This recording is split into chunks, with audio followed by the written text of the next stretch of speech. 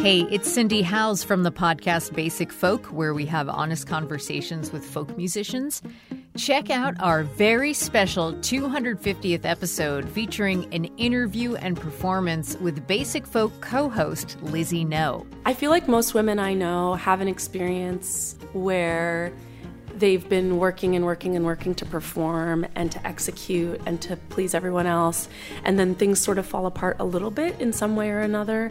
And partying can actually be a really important step towards getting free, because it shows you where you need to fall apart, and being on the dance floor, like in community with other women and in community with queer people. Like for me, those experiences have been so important. This time, Lizzie is on the other side of the mic talking about and performing songs from their brand new album, Halfsies. Basic Folk's 250th episode with Lizzie No is streaming now on the Bluegrass Situation Podcast Network. Join us there or wherever you get podcasts.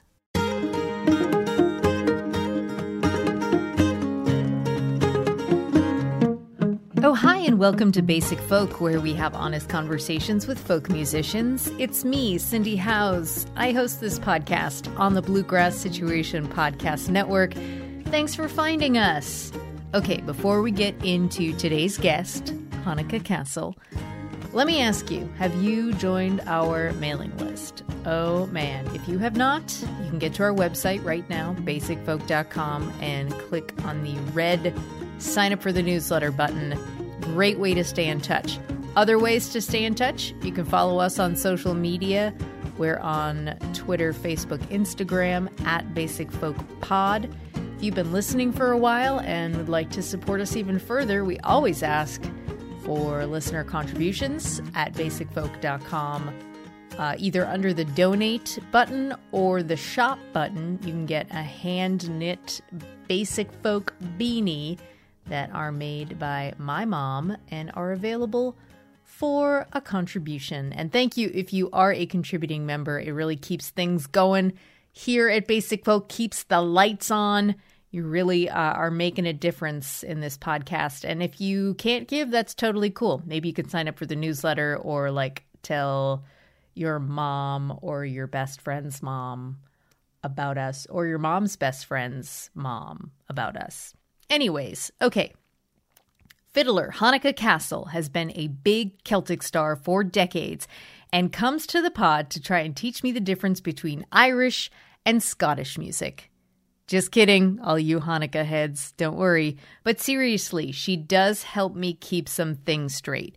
She's been fusing all different styles of music for a long time, and her latest album, Infinite Brightness, weaves her signature flowing Celtic style along with traces of Americana, old time, but she tells me she's not an old time or a bluegrass player, and a hint of classical and maybe even Texas swing, which was how she first started on the fiddle. Well, actually, she started playing classical, found it hard to read music, but eventually discovered a fiddling competition and fell in love with the instrument.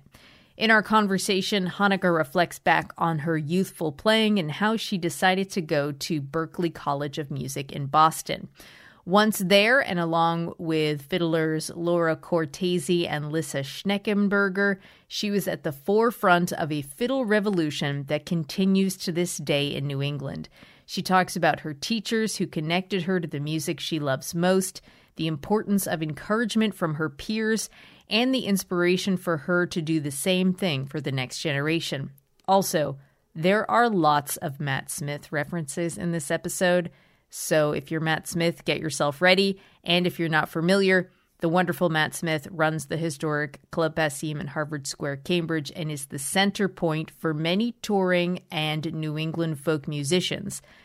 There is no one like Hanneke Cassel. Her new album is a delight, and I'm so happy to have her on the pod. Let's take a listen to the opening number of her new album. This one really sets my heart on fire. It's Evacuation Day, and then we'll get to our conversation with Hanneke Cassel on Basic Folk.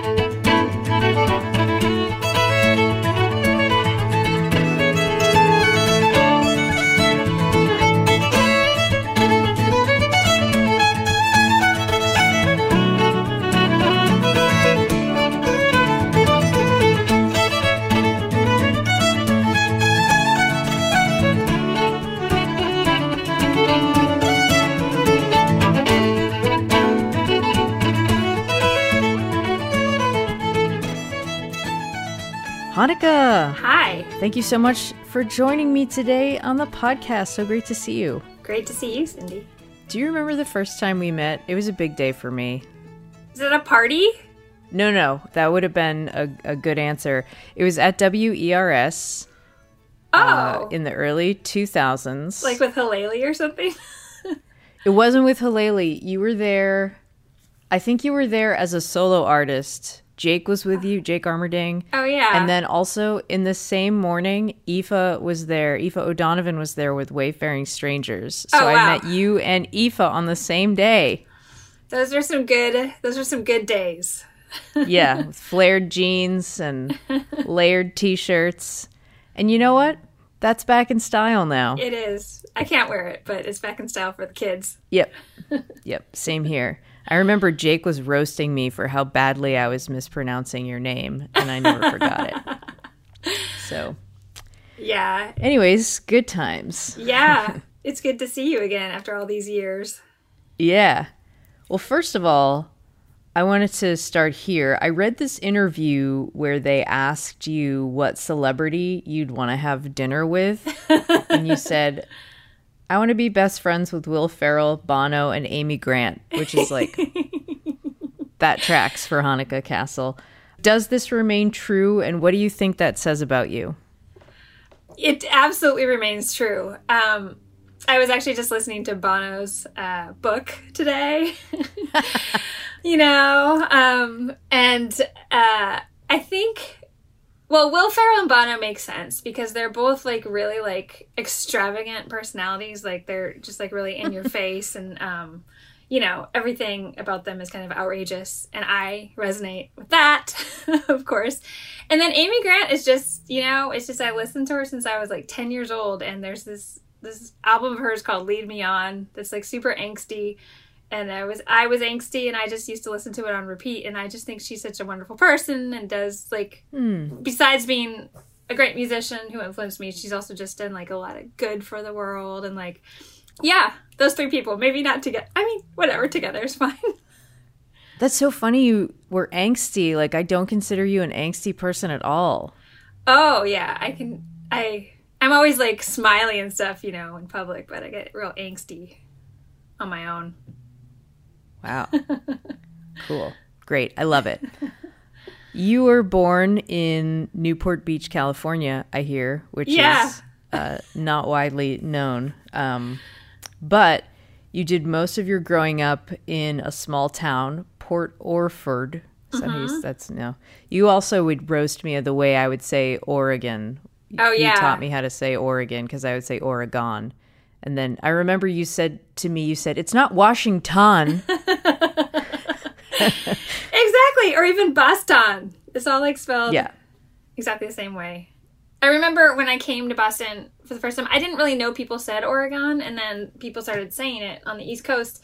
And then I'd say, it's not Oregon, it's Oregon. And then they would say, oh, but what about that like game on the computer called the Oregon Trail? And I was like, number one, never played that game. Number two, also called the Oregon Trail.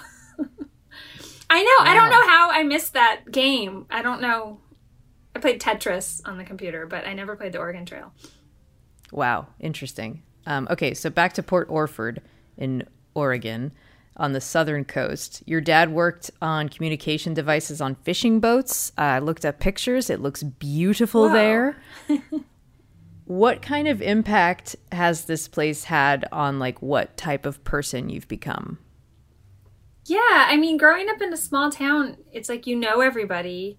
Like even just, growing up in that kind of environment of being close to the beach. I was just talking, actually, to my parents. I was just home, just talking about how there was a period of time where we would like walk home from school, like without parents. And then all of a sudden there was some law got implemented when I was like 17 that like all of a sudden we had to ride the bus. Some insurance thing probably changed or something probably happened. It was just like that, generation I fall into like where we could just do crazy things. And then all of a sudden we couldn't anymore. And then I had to ride this like an hour and a half bus ride when it was like a 10-minute walk, home from school or something. Yeah, it was crazy. But I think like there's a long period of time where even when I would go back after I lived in Boston where I still like just knew everybody, at the post office, the grocery store. That's kind of changed now. But I think one of the biggest impacts that small town on my kind of musical career was that I just had a lot of support. My mom was a music teacher in town, and I would play in all the music programs. And then I won this fiddle contest. I won the U.S. National Junior Contest when I was 14, and I got a scholarship to go to Scotland. And my town basically rallied together. I threw this concert. So many people came out, and they basically, donated all this money that covered our tickets, like covered our plane tickets to go there. Like, I remember coming home and there was like a check, like in an envelope in our garden.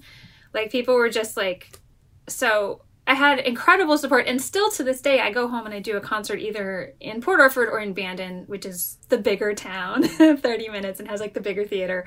I do a concert there almost every year, and still, like, the guy who like operated on my arm when I broke it at like age 5, like, he comes to my concerts, like the doctor. You're the Amy Grant of Port Orford. I'm not the Bono of Port Orford. I take it back. You're the Bono of Port Orford. Yeah, that's awesome. Okay. Your mom is a retired music teacher, and it sounds like she was your first music teacher. She got you started on piano when you were very little. What kind of teacher is she, and how do you see your teaching style mirroring hers? Yeah. My mom, she's retired, but she was the general music teacher for the grade school and then the junior high for a long time. But she also was, before that, she did private piano lessons. She was kind of the piano teacher in town. And our lessons, were like, we had a little like mother-daughter like fighting going on when we were little. But my mom powered through, even with a very willful child, and taught me a lot of stuff. I didn't like reading music, and so my mom actually taught me a lot of tunes by ear. She taught me like Minuet in G by Bach, by ear, which I think she was able to see what my strengths and weaknesses were. So instead of doing something that would have made it frustrating to me when I was like, I guess 4 or 5 years old or whatever, she found some, a way to show me how to play. She's very like clear. She's also, I don't know how my teaching style, I don't remember enough, observing her as like an adult. I wasn't able to observe her as an adult teaching. So I just experienced like learning from her. But I know that like her, those choirs and stuff at school, like we went to like the big like events in like Eugene and Oregon, and we did really well. And like she was doing a great job, like kind of getting everyone to sing well and in tune and play well. And Okay, so let's dig into your love story with the fiddle. You got a violin at age 7 and started on classical music, which you did not enjoy at first. You were very frustrated, and like you mentioned, you had a hard time reading music. So it seems like you discovered fiddle at age 10. Your family saw an ad for a fiddle contest on TV. Uh-huh. You took some lessons with an old-time fiddler. You entered the contest and came in last, or second to last. You didn't do well, but you met your teacher, Carol Ann Wheeler, who you took lessons with until college, and it truly sounds like a whirlwind romance with this instrument that you originally had a hard time connecting with. So how do you reflect on your initial feelings about the violin and what that relationship would become once you discovered the fiddle? I think that so much of that whole scene has to do, and I still think of this today, with the kind of teachers in your life and influences in your life. And for me specifically, there was this whole reading element. So classical music, because it's kind of like you have to be able to read to do it, was just really, really frustrating to me. And I think because I was probably naturally could have gotten it by ear, that was even more frustrating, I think, that I couldn't, because I kind of heard it, but like, these tunes, like in the Suzuki book, and then I had to like try to read them, and, I'd stop in the middle of the piece, and then my teacher would say like, oh, start on measure, blah, blah, blah. And I had no idea where I was, because I was kind of just doing it by feel.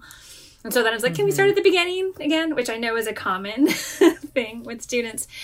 But I think when I saw, and my teacher was so nice, my violin teacher that I had, but it just didn't, it wasn't a strong connection. And then when I saw Carol Ann play, at this fiddle contest. I mean, she is also another kind of outrageous personality. Like, she had like platinum blonde hair. She had diamonds on her fiddles. She had like one hand, the hand that you're not fingering with, was like long nails, like fuchsia colored, and then the other hand was like short nails. Like, she wore like bright pink Wranglers and cowboy boots, and she had this fiddle camp. And so I went to it, and then we just asked, if we could take lessons from her, and she was just such an amazing teacher, and she really invested in me, and she would kind of like, she'd like, during the lesson, she'd lean over and whisper in my ear. She'd be like, play like a tiger. Like, so she had all these like little things that she would do. She was always checking up on me. And I think that is what, it's like her presence really gave me a love for the instrument, and her kind of influencing me strongly in so many ways. And I think it's funny because then I came to go to Berklee College of Music, and the same thing happened there, where I actually, I had a bunch of great teachers, and the teacher that I ended up with at the end, like the last 2 years, Mimi Rabson, I actually told her I wanted to play classical music, like, and she allowed me, like at age 20, whatever, to learn a classical piece by ear, which is crazy. Like, this was like this Respighi violin concerto. It's just not done. Yeah, I was like, I love this. And she's like, well, learn it by ear, and like come in and play some for me every week. And she also was like, she kind of laid down the law with me. Like, she wasn't, like, if I hadn't practiced, like, I got in trouble. Same thing with Carol Ann. Like, but then on the other hand, just really, you could tell that they just really wanted me to succeed and, like, to do well. And that really helped me want to practice. You were talking about, so again, in this article the same article that asks you who you wanted to have dinner with, which celebrity, you also were talking about how you relate to Ron Burgundy's Anchorman quote where he says, I'm in a glass case of emotion. And I thought this was really poignant, where you said sometimes it just feels like the best way to deal with everything is to be super dramatic about it, whether it's laughing a lot or crying or writing a lot of tunes. And I'd love to hear more about being dramatic in your playing, especially in finding out that you were an angsty person growing up, or you can be angsty. Like, how do you find the fiddle to be a dramatic instrument? Yeah, I think the fiddle and also writing music is really a way that I can process my drama. I think the fiddle is like has a very, they often say that like stringed instruments have this like vocal kind of quality to them where you can be really expressive. And I think back, there's all these things in my 20s that I was upset about, and I wrote all these tunes, and that's actually kind of hit me during the pandemic, where I just started getting like, it was very mildly getting depressed. I don't think I'd been depressed before. I think I'd always been like really upset, like for a few days, and like really sad, and like, but I wasn't this kind of like, like steady depression. And I felt like that. It was probably like February of 2021, where I just realized I hadn't really had an outlet. Like I had all this stuff that I was upset of, like everybody was upset about so much stuff during the pandemic. And then there were no performances, or when we did perform, like everybody was like, oh, we can't hear you. Like it's choppy, like it was like the live stream thing. So I was able to compose, which was really great. I was able to use that. But I think the other side of the composing is that then you want to play it for people, and you want to share that with people, and you kind of want to share, even if they don't even know what the tune's about, like you still want to share. And often I've found that maybe I wrote a tune about some specific hard thing in my life, and someone will come up to me afterward and they'll say, oh, that tune really reached me and made me feel this about this. And it's often a similar kind of scenario.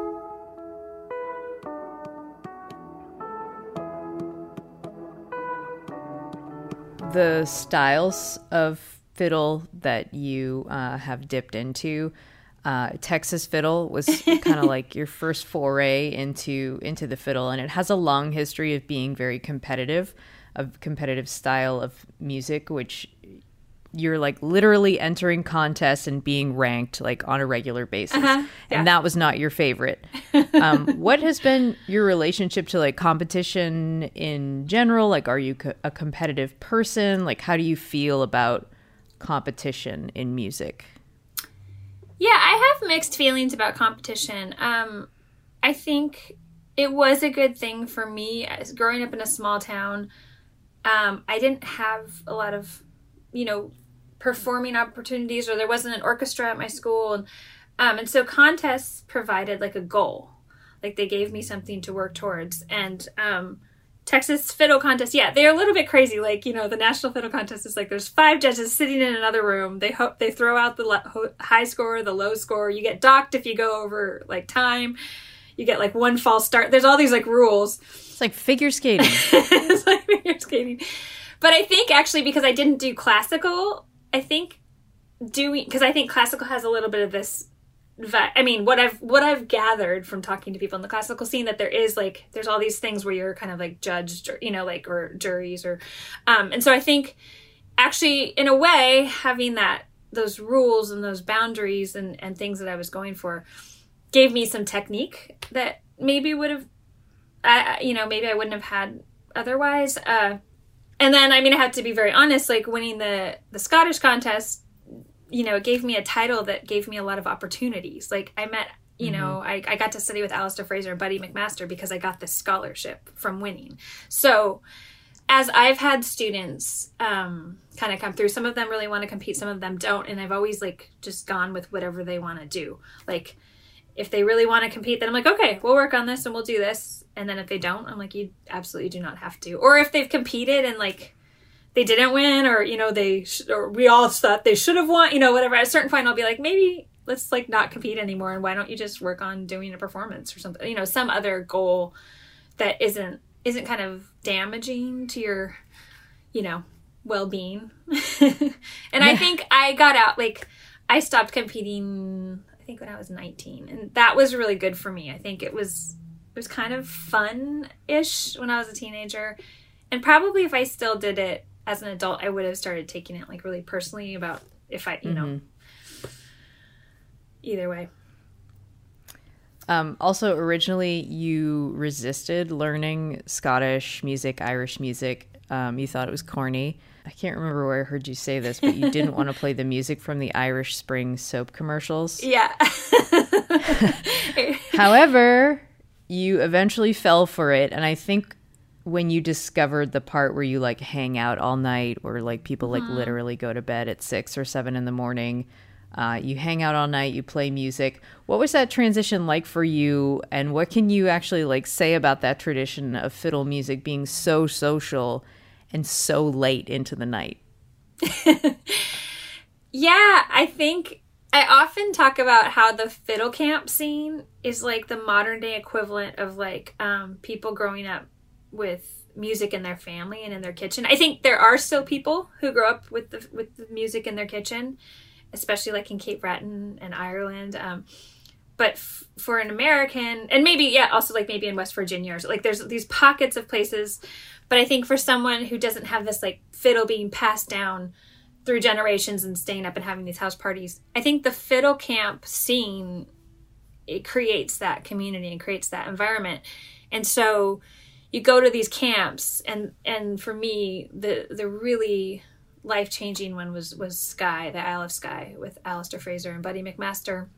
And so many of the people had already gone to camp so many years before I had. And so I got there and like, they're just so used to like there was like 3 dances that everyone knew, like Strip the Willow, the Dashing White Sergeant, and the Virginia Reel, I think, or the Canadian Bar Dance. And they just kept doing these 3 dances over and over again late into the night. And everyone was having such a good time. And then like at 2 a.m. they turn out the lights and someone sings like an air, like, and everyone's like shh, and then you're just like crying because like you've like been all revved up, and then you all start jamming again. And I think that vibe, which I'm still doing every summer now, like I'm going to all these camps I'm teaching, is just really, you take that with you once you leave the camp, and you remember that when you're playing the tunes. You still stay up just as late? I mean, like, no, not like uniformly, but I have this little camp in Groton, Massachusetts in February, and it's only 3 days long. And I did stay up pretty late there. But then because I run it, I start the classes really late too. So like you get a little planning. Yeah. a little sleep in the morning. I also wanted to amplify the women that inspired you to perform when you were younger. We talked about Carol Ann, also the Cape Breton fiddler Natalie McMaster, and you've also mentioned like two girls that are kind of closer to your age, Laura Risk and Athena Turgis or Turgis.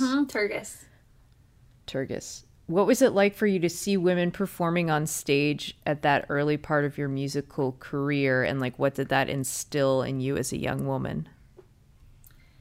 Yeah, I think that similar thing that I was talking about seeing Carol Ann when I was 10 years old, that happened to me at Loon Mountain in New Hampshire at the it was the Scottish Games, which hosted the National Scottish Fiddle Contest. And I went to a concert with Buddy McMaster and Natalie McMaster. And I mean, Natalie's probably like 6 years older than I am or something. And she just got up there and she's just amazing. She's like one of the best fiddle players that's ever walked the planet. And then she's also just like really strong and funny. And I think it just, I kind of left there and I went home and I just would like imitate her in front of the mirror. All the time. I learned this tune called Jean's Reel from one of her albums. And it was my dream to someday like play, kind of like dance around and stuff and play like Natalie.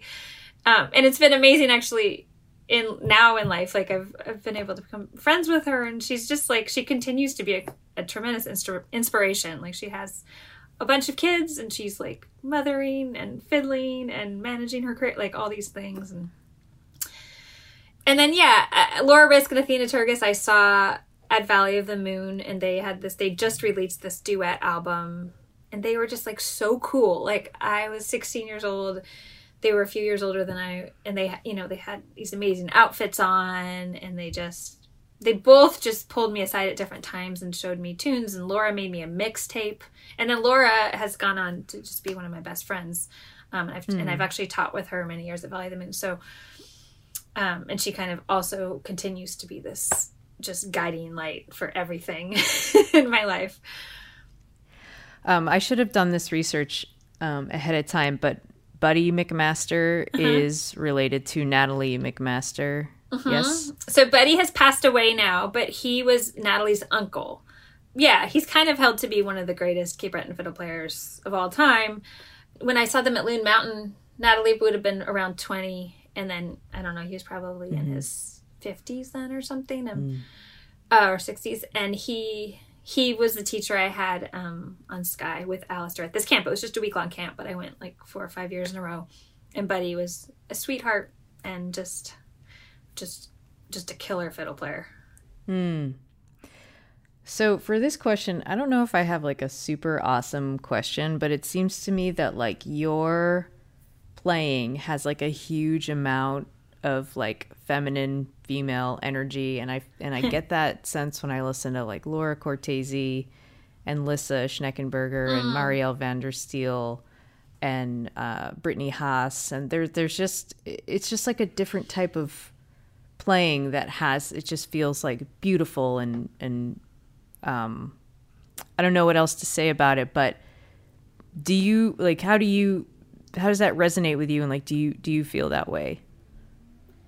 Yeah, it is true that I think there's a lot of women fiddle players and women singers. Like I do resonate with female musicians a lot, and I don't know what it is necessarily about it. I think in those people that you're just listing, I think there's a beauty, and there's also like a fierceness in a lot of the women that I know they're playing, which I like. And I don't know why. I think, traditionally, I think what we've been kind of taught is that like men are more fierce or something. But I don't think that's true, number one. And then I think you have just this really strong sound coming from the women. I've been very fortunate that my generation with fiddle music, it's not true of everything, and actually not true of the improvising fiddle world as much, but kind of like the Celtic fiddle scene, which is mostly melody playing.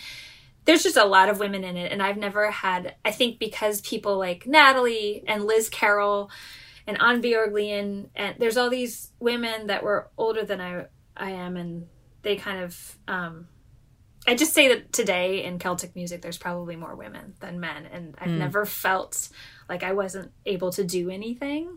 I feel very empowered to play the fiddle. So I'm a very like basic fiddle music listener. I feel like I'm talking to like the Albert Einstein of fiddle music people right now. So are there any men who are playing that in that sort of like feminine style?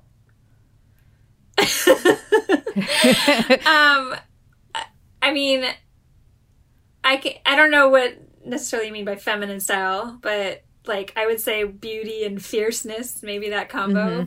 I mean, absolutely, like Alistair Fraser, like, I mean, I'm kind of like bringing up Natalie as someone Natalie McMaster, who kind of inspired me to perform, but Alistair, like, I mean, I think he's just the best fiddle player that's ever lived. Like, I mean, I still like thinking about being like sad and angsty.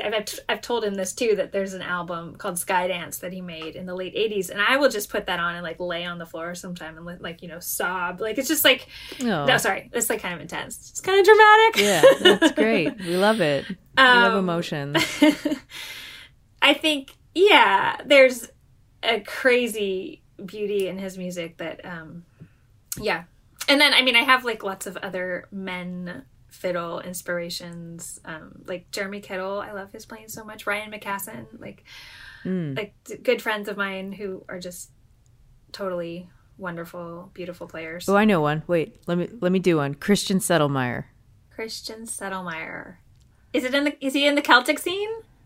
No, he's okay. Like maybe old time. He's like a old time, yeah.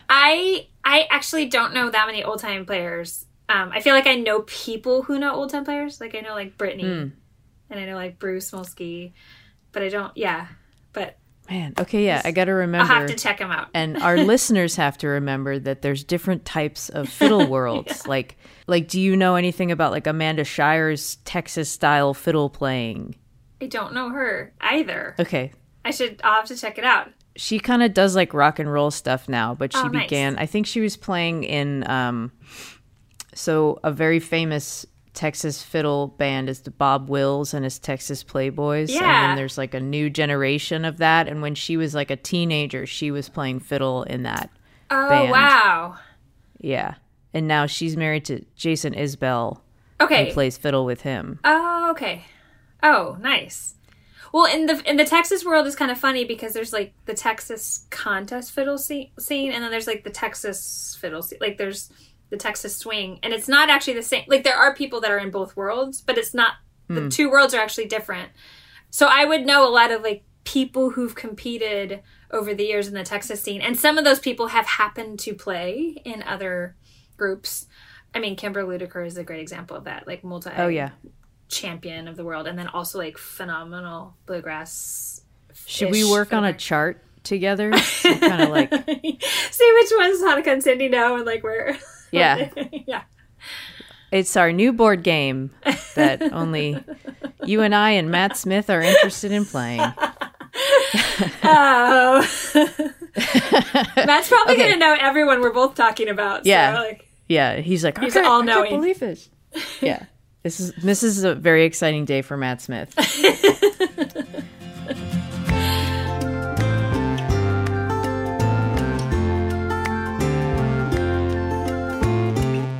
When you went to Berklee in Boston, you were there in the early days of their groundbreaking strings program.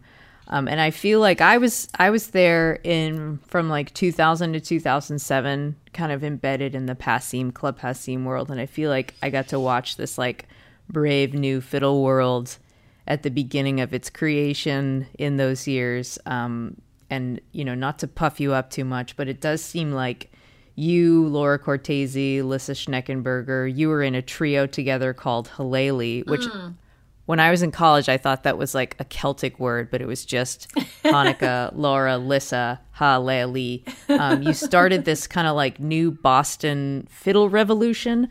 What were those days like for you, and how do you think you helped lay that foundation, which is kind of a hard question to ask of like, what was it like to build a world?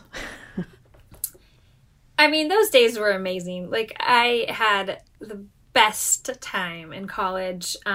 So I went to Berklee in 1996, and I went because a fiddle player named Evan Price had told me about it. And when I went, the semester I was there, he and I were the only fiddle players. And then I can't remember if it was the next semester or the next year, Casey Dreesen, April Virch, Rashad Eggleston came to Berklee, and so it started, and so there still wasn't what they have now, which is the American Roots department. They didn't have that yet, but there started to be this vibe, and then I think it was my third year, either my third or fourth year, when Laura came. Laura Cortese and I were already friends from the West Coast, from fiddle camp, and then Lissa was going to NEC at the same time, and there was all this like, hanging out with NEC in Berklee, and we met Aoife Donovan, and we met Corey DeMario, and then it was just a really exciting time to be hanging out and playing music, and I think it's true that there's people who came to Berklee then that were from kind of that West Coast fiddle camp scene, and I think they saw like that it was working well for me, and it was working well for Laura, and they're like, oh well, maybe I'll try it out. So there was this kind of like steady stream of like fiddle campers. And I had the same thing happen where like Evan Price, I had met him at Mark O'Connor's camp in Nashville, and he was like, you should come to Berklee. So I had the same experience where some other fiddle player that was older than I was told me that it was a great place. And it was. It is. Yeah. Okay, Hanneke, the Ceilidh dancing. Did you ever come to a Boston Urban Ceilidh? Okay. Here's a story. One time in 2006, I was helping with the Boston Celtic Music Festival.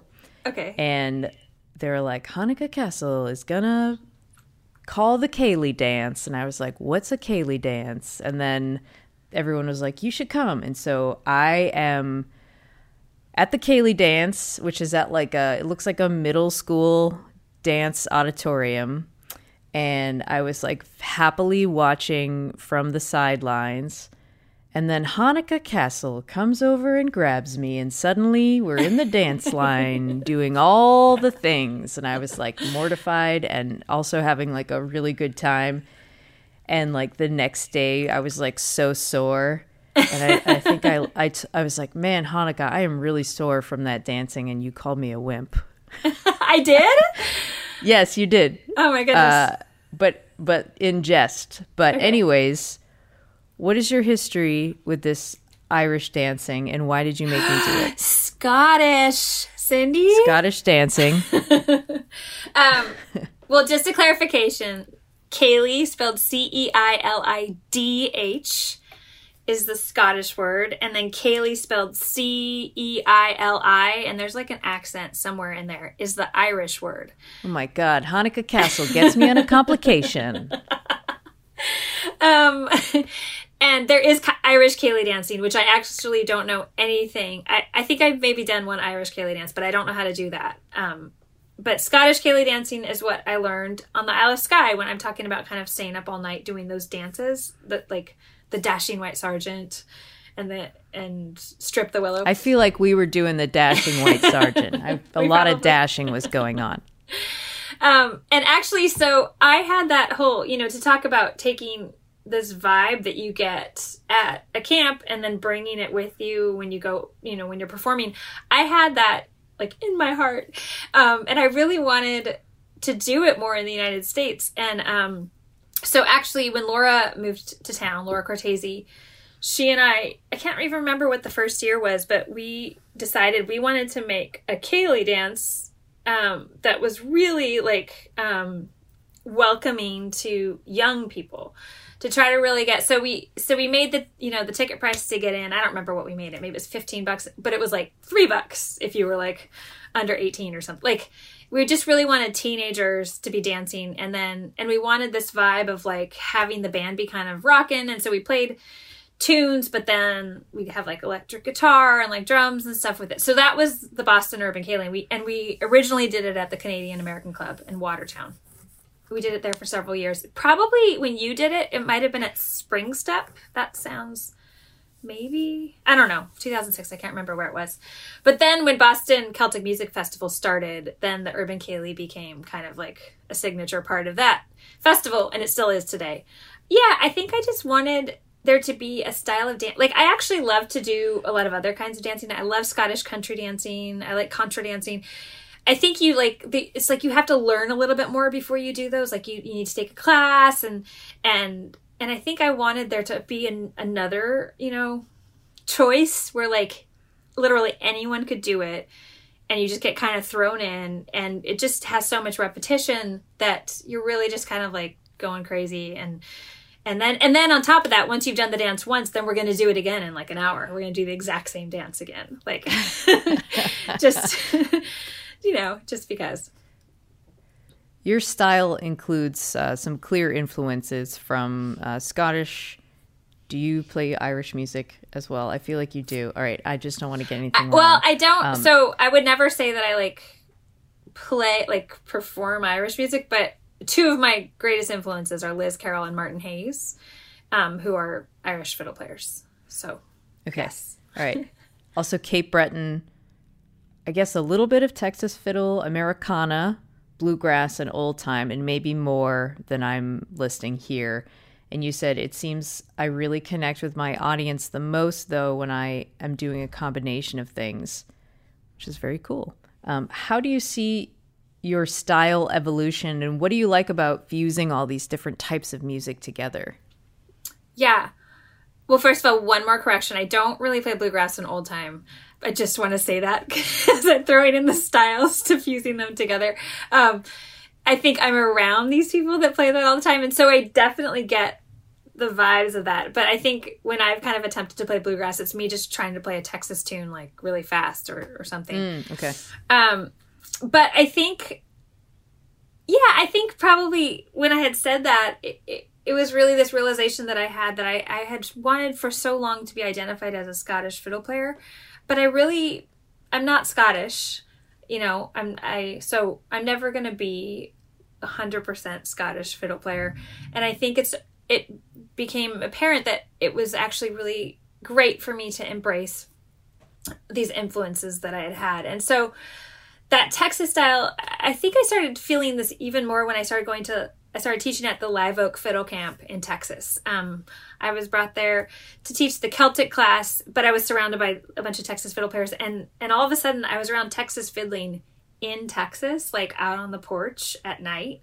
And it wasn't about the contest scene. It was actually about like hanging out and like looking at the stars. It was just this amazing thing. And it had that community that I had loved so much in the Scottish scene. And when I started feeling that, then I realized the tunes that I'm writing, if there's a moment like where I do something that's kind of Texas fiddly, I think that's great, because that is something that I'm going to carry with me from my younger days. And it's actually going to make the tune even more meaningful to me as I play it, if I'm allowing it to be part of who I am and what created my musical sound and my whatever. I like that. You started playing with this person, Mike Block, a cellist in 2007. A very good cellist. Yeah. Very impressive to Hanneke. Very impressive. Very. You were friends for a few years, and then you started to date each other in 2011, and then you got married. Yeah. Is this all in an interview somewhere? Yes. Okay. I think, I do have to give a shout out to this podcast, I Want You to Meet, which I think is where I got a lot of... Is that Jasmine's podcast? Mm-hmm. Oh, awesome. Yes. Jasmine's another fiddle camp friend. Yeah. Yeah. Okay, so you and Mike got married. You have a daughter, Ailey, who is 4? Yeah. Yeah, okay. What has it been like for you to have a partner and being in a marriage with someone who's also a professional musician, and how I'm sure this is a huge question, but how has he impacted your style of music? Yeah. So I met Mike teaching at a camp in 2007, and he actually hadn't played any Celtic music at the time. He was touring with Mark O'Connor, so he was playing some Americana music, and then he was also in the Silk Road Ensemble.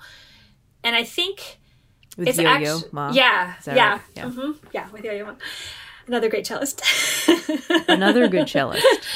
And I actually think that he has this great love for music from the East. He loves Arabic music and Indian music, and I think kind of just his overall vibe of kind of how he approaches things is very different from mine. Like he loves to play lots of styles, and he loves to really, like, he has a lot of friendships and with people from a lot of different countries.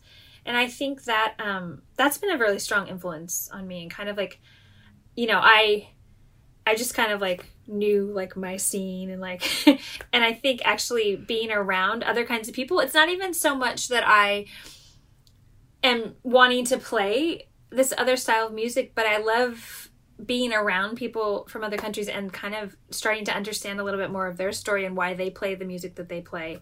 It's all like related. And then when you start understanding how people are connected, even though they have such different sounds and different looks and different languages and different accents, it can make a big impact on your own music. And one of the things that we had kind of in common was I've spent a lot of time in China, not to play Chinese music, but just because like one of my best friends lived there, and then I ended up falling in love with Shanghai, which is like the most glorious city in the world. Like it's just like exciting and fun, and so then Mike, he actually knows Chinese musicians and he plays Chinese music, and so we kind of like were able to bond over that, and we even a few years ago did a gig together in Guangzhou, China.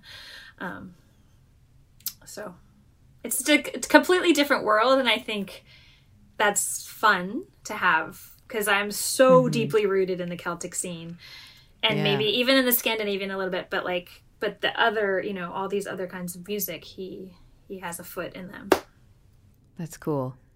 The new album is Infinite Brightness. It came out in April. It features traditional Scottish and Cape Breton tunes, and maybe some Irish, but it's hard to say. Actually, it has an Irish tune on it. Whoa! Okay, I know, it's crazy. And original pieces as well. One of the themes of the album is processing loss and grief. You have sadly experienced the death of a few close friends in recent years. And this is all instrumental music that you perform, which instrumental music can transcend language, the English language, or whatever language we're speaking.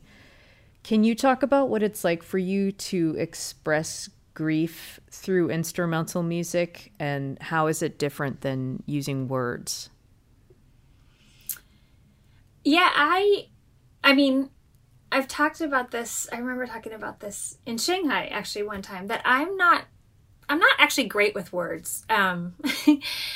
Here's a little secret about me. I'll be like writing my newsletter sometime, and I'm like trying to find the right like really awesome word, and then I kind of find it, and then I write it, and it doesn't sound like me, so I just replace it with like dude or awesome or stuff, and it just feels like I'm just not super articulate, and so I think having instrumental music, I've loved my whole life listening to music with words, but people, you know, friends will make fun of me because I'll know like every single part of like, you know, maybe a U2 song or an Amy Grant song. I'll know the like electric guitar solo, but I have 50% like 50% of the words, and I'm just like I'm just kind of making them up. And so I know that's so crazy because like, especially from the singer-songwriter world, it's such an important part. But I really love melody, and I also love being able to say things that someone else might resonate with. And I think if I used words, maybe they wouldn't. I've kind of talked about this before, even with my faith, where like I can kind of like do some, what I think are like very Christian things, but maybe someone who's not a Christian can still like listen to it and totally feel like blessed or feel like inspired or feel sad, like whatever. But they didn't have to get blocked by like, you know, some words I was using or something. And I think it's the same as I'm trying to express grief. Like I don't really know what I would say. Like, it's just like, there's not really, to use a cliche thing, there are no words. Like, it's just like, you know, I think music, as you said, transcends words for me.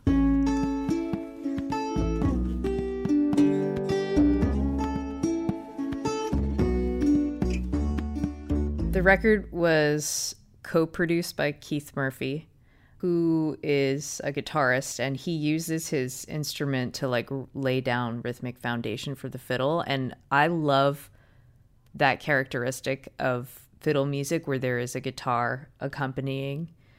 In thinking about that relationship of guitar and fiddle, why is the guitar often chosen to accompany the fiddle?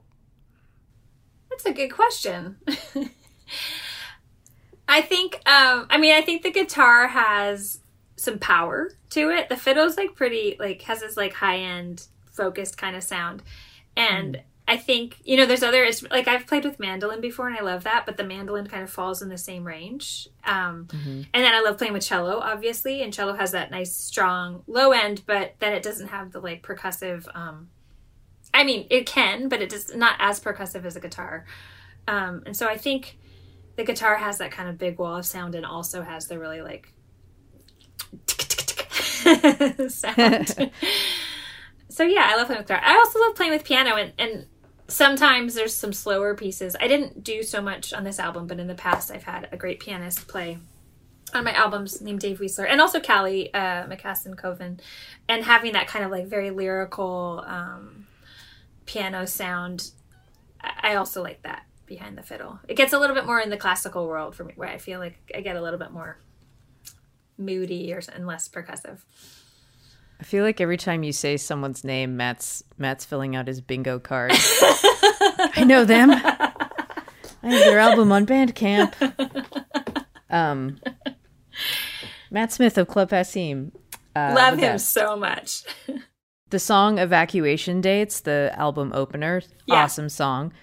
It has a lovely video shot in a venue called the Burren in the back room. The venue is in Davis Square, Somerville, Massachusetts, just outside of Boston. It's an Irish... Is it an Irish pub? It is an Irish pub, yeah. Yeah, okay. I just want to make sure it's not a Scottish pub. You and musical friends and collaborators are performing together, and, you know, as the song goes on, more people come in, and it becomes like increasingly a big party. A festive and whimsical celebration is how it's described. It is such a great representation of your vibe. I've noticed that there are a lot of younger players there, which reminds me and it makes me feel like your generation of players is doing the work of supporting the next generation coming up, like a true succession plan, which doesn't always happen in the world. How do you feel about your contributions to cultivating the next generation? I mean, I love cultivating the next generation. I think that video that you're talking about, it was fun because I think actually just a couple nights before, it might have been a Laura Cortese concert, like we were all at Passim, and I was kind of like, hey, I'm making this music video. Like, are you going to be in town? Like, I was just randomly asking people. And so there's actually a handful of people that don't even live in Boston that are just friends of mine from the West Coast that were like in town for whatever reason. Yeah. And that scene in particular in the video, there's a lot of people that do go to my camp, and they went to my camp, like this camp I was talking about in February in Groton. They went to my camp as teenagers, and now they're like all teaching, you know, they're like, I think it just comes back to, there's so many people in my life that caused me to like Athena and Laura and Natalie McMaster. And so that it's not just their musical influence, but their actual, like, how they treated me that I also want to pass down to the people that are like, you know, 10 years younger than me. And I see them also doing that with like people who are teenagers, I see it just keep happening in the scene. And also, like, I think there's people like Alistair Fraser and Daryl Anger and Bruce Molsky really come to mind as people that are in this generation that were so influential on me and my peers and continue to be. And they also had that scene where they kind of like, they just really encouraged us to play. And then that kind of vibe just allows me then to like encourage when I see someone who's like 20, be like, oh yeah, can you play with me? Like, you know, and I think it's just a really nice community that keeps pouring over. It's awesome. Okay, before I let you go, Hanneke Cassel, let's do the lightning round. Uh-oh. Yeah, totally uh-oh. Okay, ready? Here we go. Okay. What is your karaoke song? Oh, The Power of Love, Celine Dion. Obviously, right? Okay. What is a song that makes you cry every time? All I Want Is You by U2. Of course.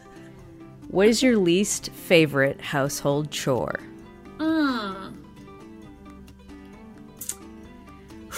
The toilet, cleaning the toilet.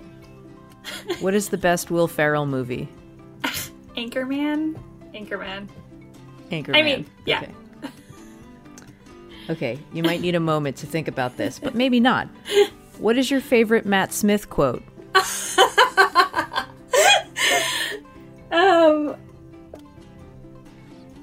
I feel like I can't say it. Like, it's like an expletive.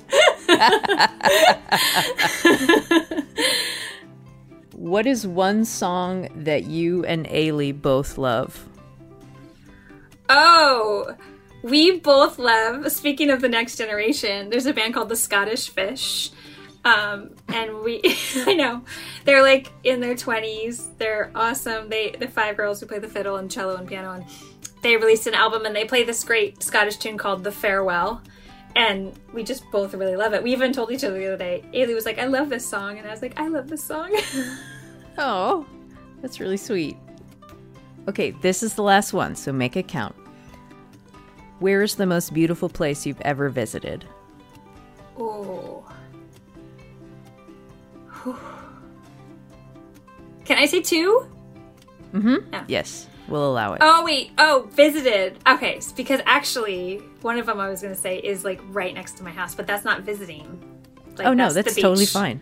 So the beach right near my house, Battle Rock Beach, is kind of one of the most beautiful places in the world. Is this in Oregon? It's in Oregon. It's on the Oregon coast. Battle Rock Beach. Check it out, everybody. Port Orford, Oregon. But then I went to New Zealand a couple times, and I don't remember the name of it, but I was with my friend Ari Friedman, a great cello player, and she and I were like just taking a boat through this like, I don't know, like a canyon with like water, and yeah, I don't know the name of it. I'll figure it out. It was like a sound. It was some kind of sound, whatever a sound is. Okay. That was epically and gorgeously beautiful. Amazing. Well, Hanneke Cassel, thank you so much for talking to me today. I had a lot of fun catching up. Great to talk to you. Congrats Cindy. on the record. Really beautiful record. Thank you. Really awesome podcast. Thank you. I will see you at the next Kaylee. Yeah, that sounds good. I won't call you a wimp. This time.